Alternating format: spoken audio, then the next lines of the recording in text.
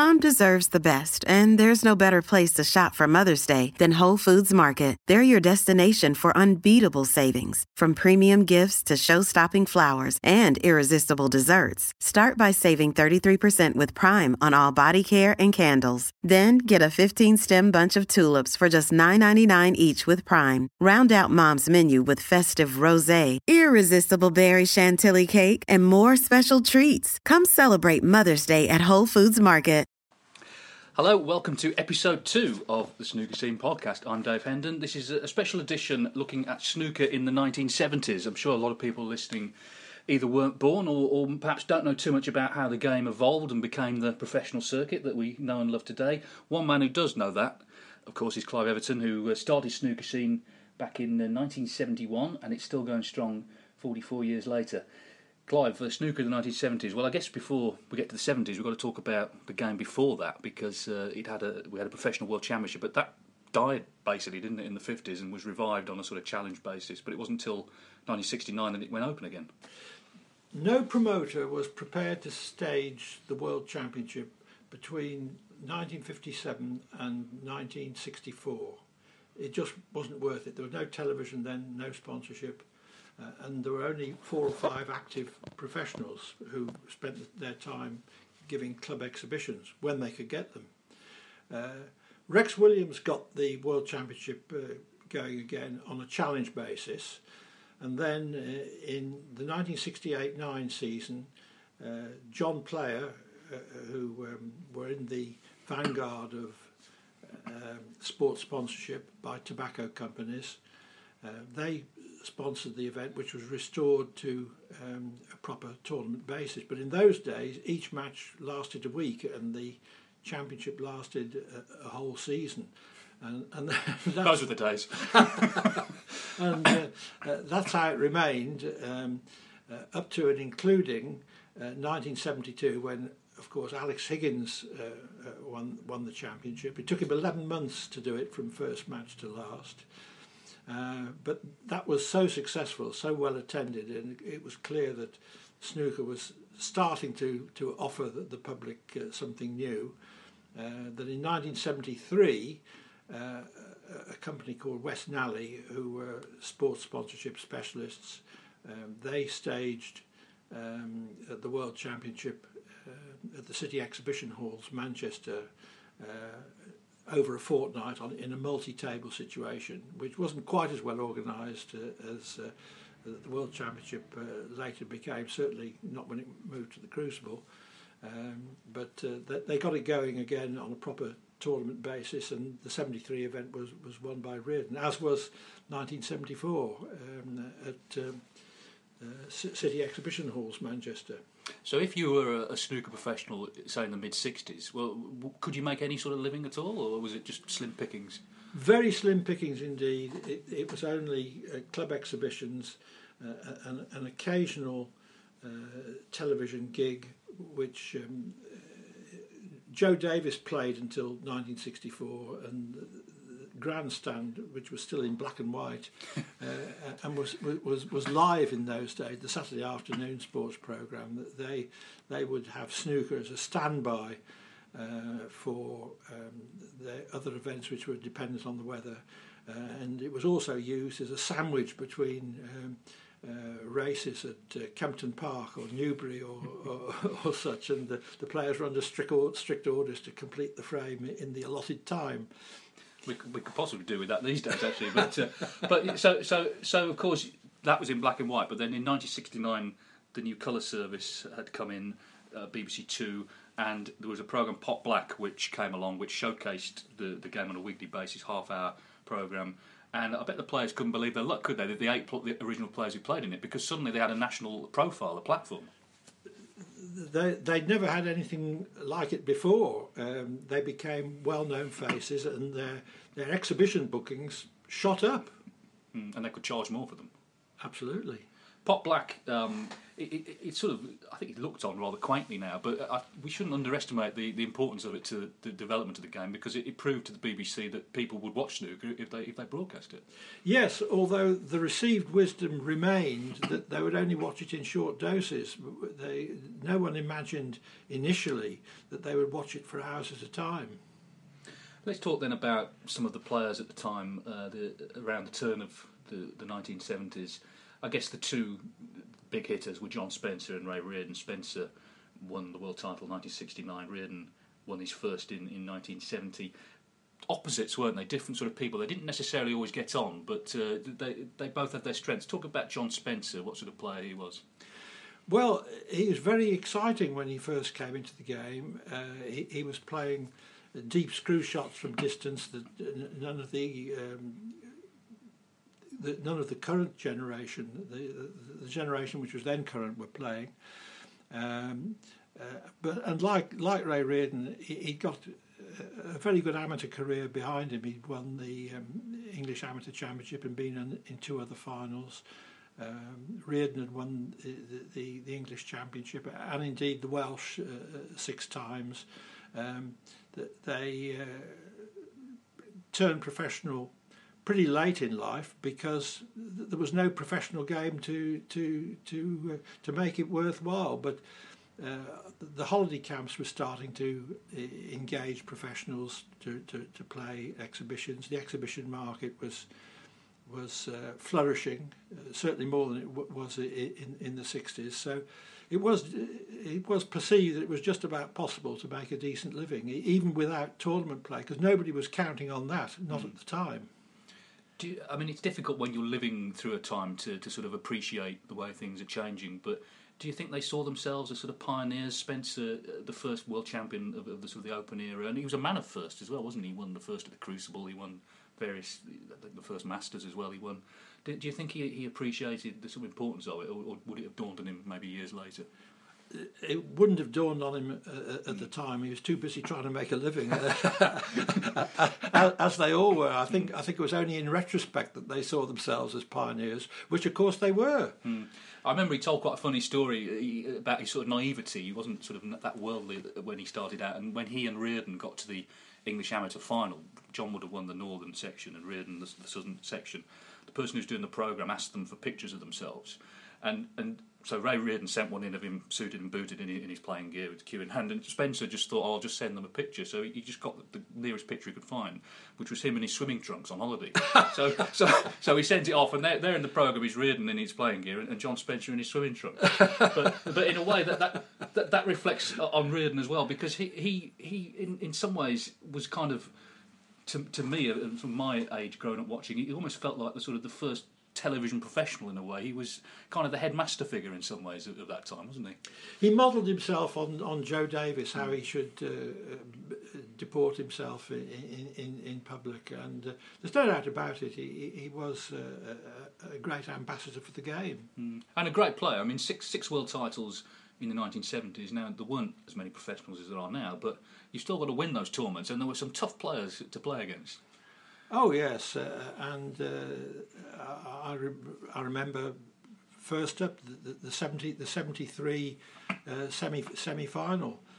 John Spencer was 6 up with 9 to play going into their final session in the semi-final. Reardon beat him by the odd frame, and then Reardon was 7-0 down to Eddie Charlton in the final, and in the end beat him quite handily. But that was best of 75.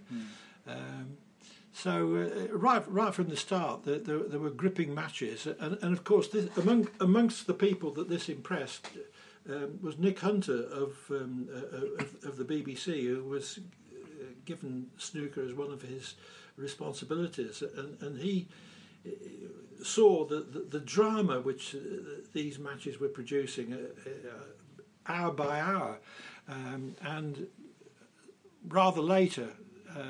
After the 76 championship, it was he who persuaded his superiors at the BBC to cover snooker from the Crucible, the semi-finals and final in 77, and then, as we all know, it switched to daily coverage of every ball, and it's remained so ever since. And I think Ray Reardon, he seemed to sort of understand the power of television. There was a documentary that BBC Wales did a couple of years ago when he turned 80, and they referenced the fact that you quite often see him sort of shrugging and even looking at the cameras, and he said, yeah, I did it deliberately because I knew I'd get the audience on my side, sort of thing. And he used television as what it is really, which is a shop window. He seemed to kind of understand that, where maybe not every player did.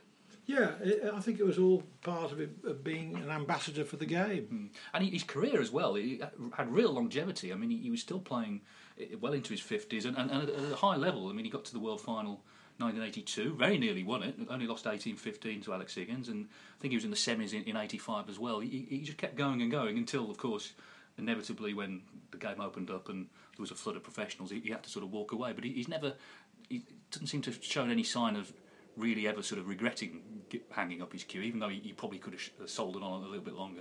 The only thing that he would have regretted, I think, was not being able to start earlier, because there was no professional game to join. He was nearly 40 by the time it was worthwhile to turn professional, and before that he was a minor. He was buried in a roof for 6 hours once, and then he was a policeman, got commended twice for bravery. It's not like it is today, when virtually all the players on the circuit have never done anything else but play snooker. It's true, isn't it? And I guess it gave the players of that era some perspective. They were working usually in pretty low-paid jobs, and okay, there wasn't that much money in snooker, but the money started to come into the game, and they were the sort of pioneers. The other sort of star player of the 70s, we mentioned him briefly, of course, Alex Higgins.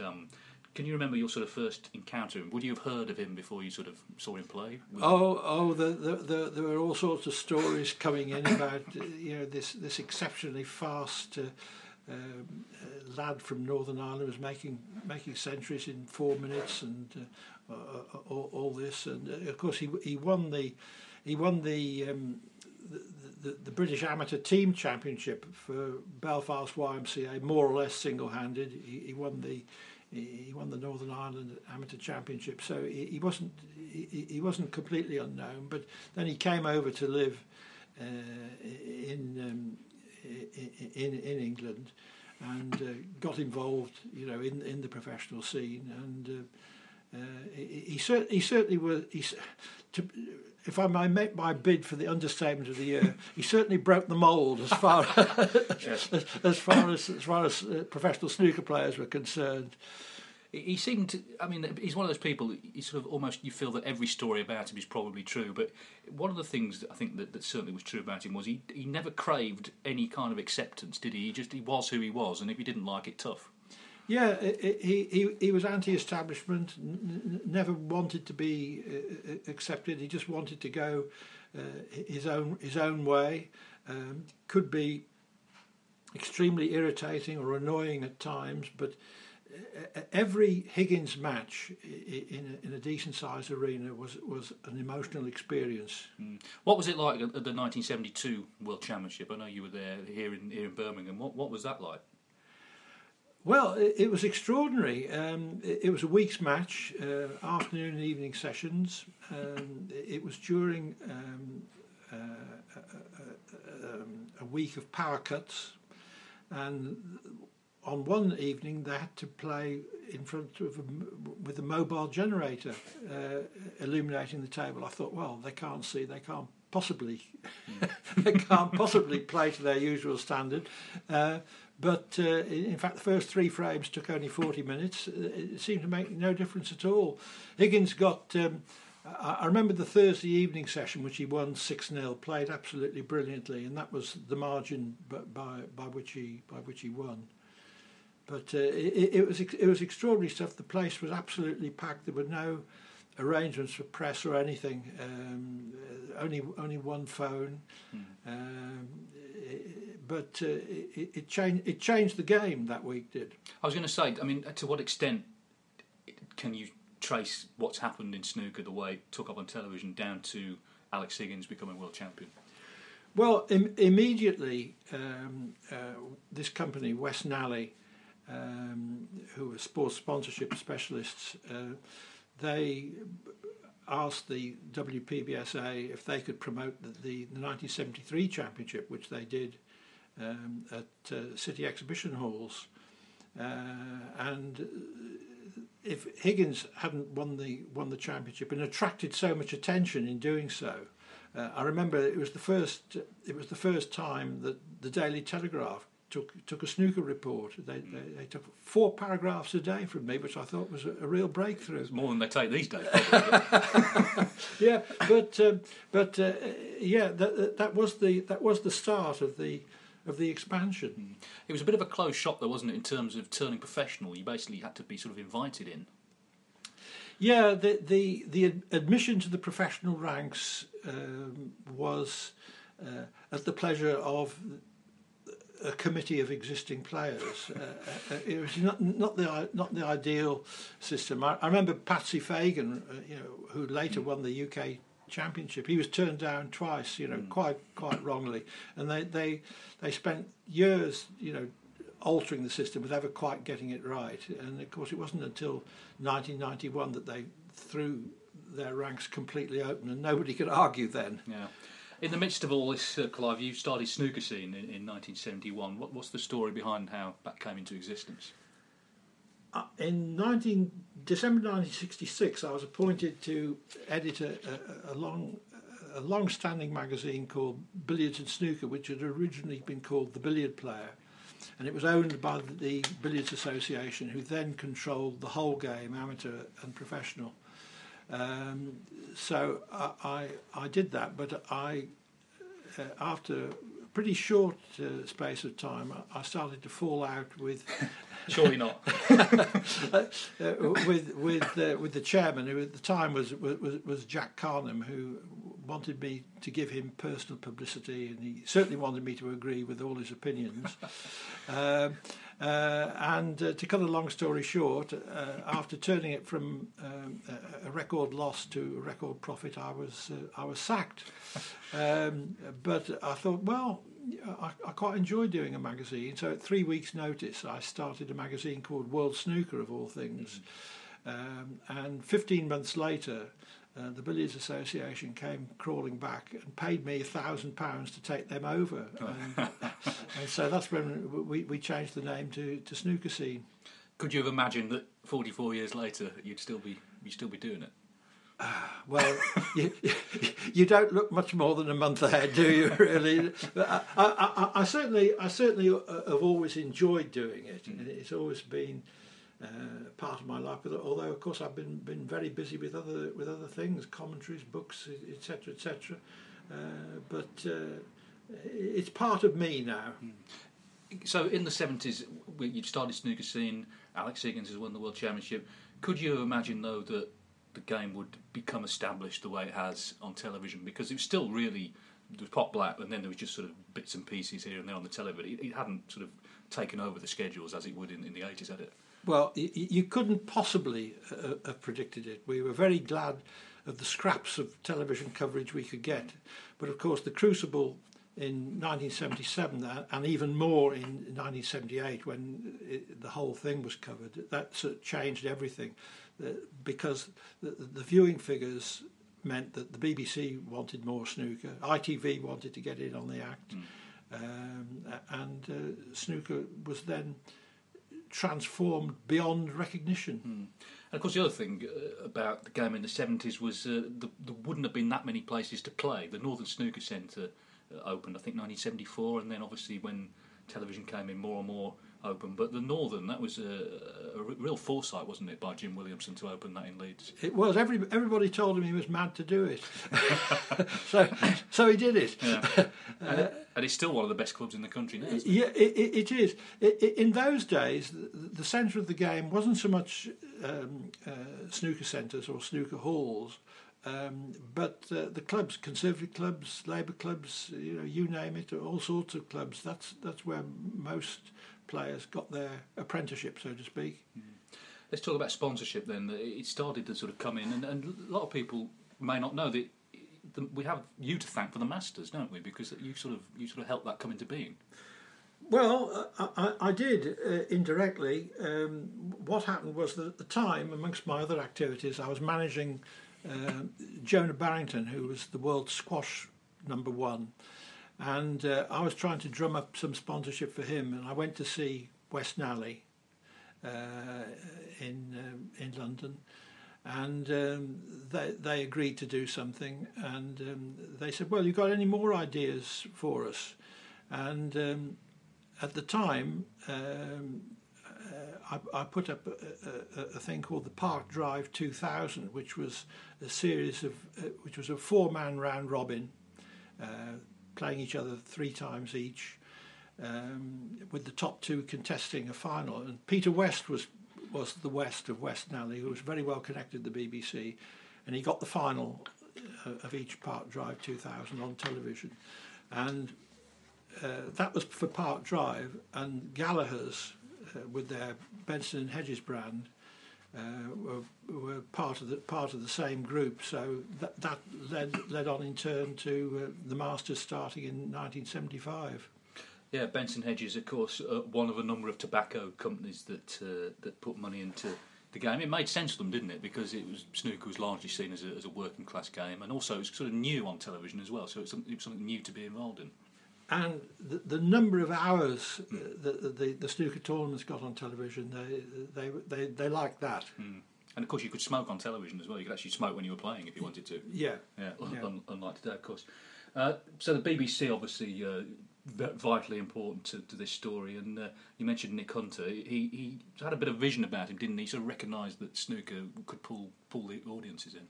Yeah, he knew that snooker had dramatic content, and it could be sustained for hours on occasion. Of course, there's always the chance of a one-sided match, but the close matches were very dramatic, and the public liked it. He asked you to commentate, didn't he, with about half an hour's notice at the World Championship? Well, yeah, this was the 1978 World Championship. I'd done a few commentaries for ITV, and in 1978 was the first time that 2 lead commentators were needed at the Crucible, and I put myself forward, but I hadn't heard anything, so I assumed I hadn't got it. And I pitched up at the Crucible shortly before the start of play, and Nick Hunter came into the press room, and he said, "Would you like to do some commentary for us this week?" And I said, "Sure, when?" Thinking he'd say, "Well, next Wednesday or something." He said, "Oh," and he looked at his watch, in about 20 minutes. so that's how I started. And I think I'm right in saying, was it Willie Thorne, Eddie Charlton was your first match? It was, and it was it was a very exciting match as well. I remember that Willie attempted the black, which would have given him the win, because he was 2 up with 3 to play. He attempted the black, which would have given him the win, but he missed it to a far corner, and of course he lost 13-12. Eddie Charlton was another very successful player of the 1970s. Three world finals he reached, although of course he lost out in that decider to Reardon. Well, I mean, he's now sort of a byword for being methodical, slow if you like, but what were his sort of strengths as a player, Eddie Charlton? Well, a never say die attitude. He was very, very consistent. If a pot was within his normal range of ability, he would pot it. But he was completely without flair. Although, if you practiced with him, which I did a couple of times, he had all the shots. Yeah. He just couldn't bring himself to use them in a match. So he was snooker's archetypal nearly man. He wasn't a great fan of using side either, was he? He didn't. No. He, anything which compromised the pot, was completely out as far as he was concerned. But that conservative attitude did cost him, and I think maybe if he could have loosened up a bit, he would have won the World Championship at least once. Well, one thing he did do was make the first century at the Crucible when the World Championship went there in 1977. Now, you were there at the Crucible for the first one. Was there any sense that snooker sort of found its home that first year? On the very first day at the Crucible, this was in 1977, I sat in the arena and I thought, this is different. And even in 1977, when only the semi-finals and final were televised, it was clear that snooker due to the enterprise of the promoter, Mike Watterson, it had taken a big step forward. And of course, in 1978, with daily coverage, this was multiplied because the viewing figures were absolutely astounding. Mm. And in terms of the sort of press contingent, Clive, you were there in '77. Was anyone else there covering it? Well, Janice Hale, who very sadly died very recently, started as a secretary in my office, but she got interested in snooker by going to the Higgins-Spencer 1972 final, actually, which was just down the road from our office. And she gradually started to do her own reports for various newspapers that we worked for. And before very long, she was capable of writing for a national newspaper herself, which was very useful because as soon as I began to commentate on tournaments, there was a severe limit on how much newspaper coverage I could also cope with. But Janice took that over, and she was very good at it. And I suppose in terms of the papers, once it started appearing snooker started appearing on television, they couldn't really ignore it because it had become something that people were talking about and wanted to read about. That's true, Dave. You could say that, but they don't seem to have too much trouble ignoring it now. True, yeah. I mean, but did you notice it was sort of suddenly picking up once the BBC? It was an explosion. In the early 70s, Everton's news agency, which is part of snooker scene, or the other way about, whichever you look at it, was doing other sports as well. But snooker got so big that we just dropped everything else because we couldn't cope with it. And even employing other journalists, so snooker got very big very quickly, and of course the downside to that was that it outgrew its administration very very quickly. The WPBSA being run by just 4 or 5 players with no particular business aptitude, was not really the best way to safeguard snooker's future. Mike Watterson had a lot of aptitude, didn't he? But he kind of basically got shafted in the end, didn't he? He did. There's no other way to put it. He also founded the UK Championship in 1977, and several other tournaments, the World Team Championship, the International Masters. There was an International Masters. He was unquestionably snooker's leading promoter, but people get jealous, don't they? Or some people do, and as you so kindly put it, some insiders at WPBSA put their heads together and basically robbed him of what he built up. Let's talk about the last World Championship of the 1970s, a very significant one because it was won by Terry Griffiths, who was a first season professional. How big a shock was that? Was there any sort of expectation beforehand that someone like Terry could go all the way and win it? There wasn't. Terry Griffiths had turned professional that year, having won the English Amateur Championship a couple of times, because Welsh players were entitled to enter it in those days. He was in the qualifying. Everybody knew that he was a good player, but Reardon and Spencer and Higgins were kings then. Certainly nobody envisaged him winning it, and Terry himself said that getting through qualifying was quite a big thing for him because it enabled him to pay off what he owed on his car. But when he got to the Crucible, he showed very quickly that he got something that perhaps the older players didn't suspect that he'd got. He beat Perry Mans, who had reached the final the previous year, beat him, and then he beat Higgins in a terrific match, 13-12, which was one of the best matches I've ever seen. And he beat Eddie Charlton, which was an extremely long match. Unusually for those two. And then he beat Dennis Taylor in the final. So it was it was really an extraordinarily quick rise from anonymity, basically, to fame.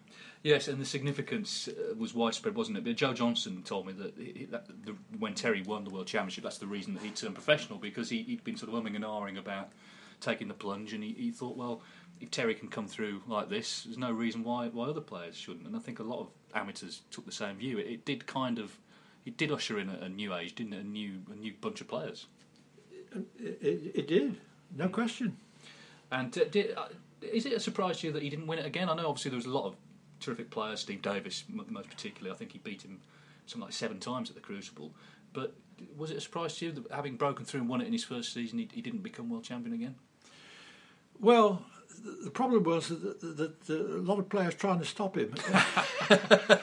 and in particular, as you've mentioned, Steve Davis. The number of times you win something, it depends on a lot of factors. Perhaps sometimes the player who's supposed to win it gets knocked out, and then that player who's done the job himself gets knocked out, and somehow or other the draw opens up. And it never quite did for Terry. I think his big misfortune really was to be in the Davis era. Although he would tell you differently, because Davis inspired him to work on his own game. He was a better player later, but that didn't mean that he was going to win it again. Yeah, and the point is as well, he's been world champion. Not everyone has been. Well, he was the last winner of the 1970s, and I think that's an appropriate point to wrap it up. Thank you to Clive for his reminiscences, and thank you to you for listening. I'll just remind you can subscribe to Snooker Scene if you go to our website, snookerscene.co.uk. You can contact me on Twitter @Dave Hendon, that's @Dave Hendon, if you have any feedback, things you'd like to hear on the podcast. In the meantime, thank you very much for listening. Sports Social Podcast Network.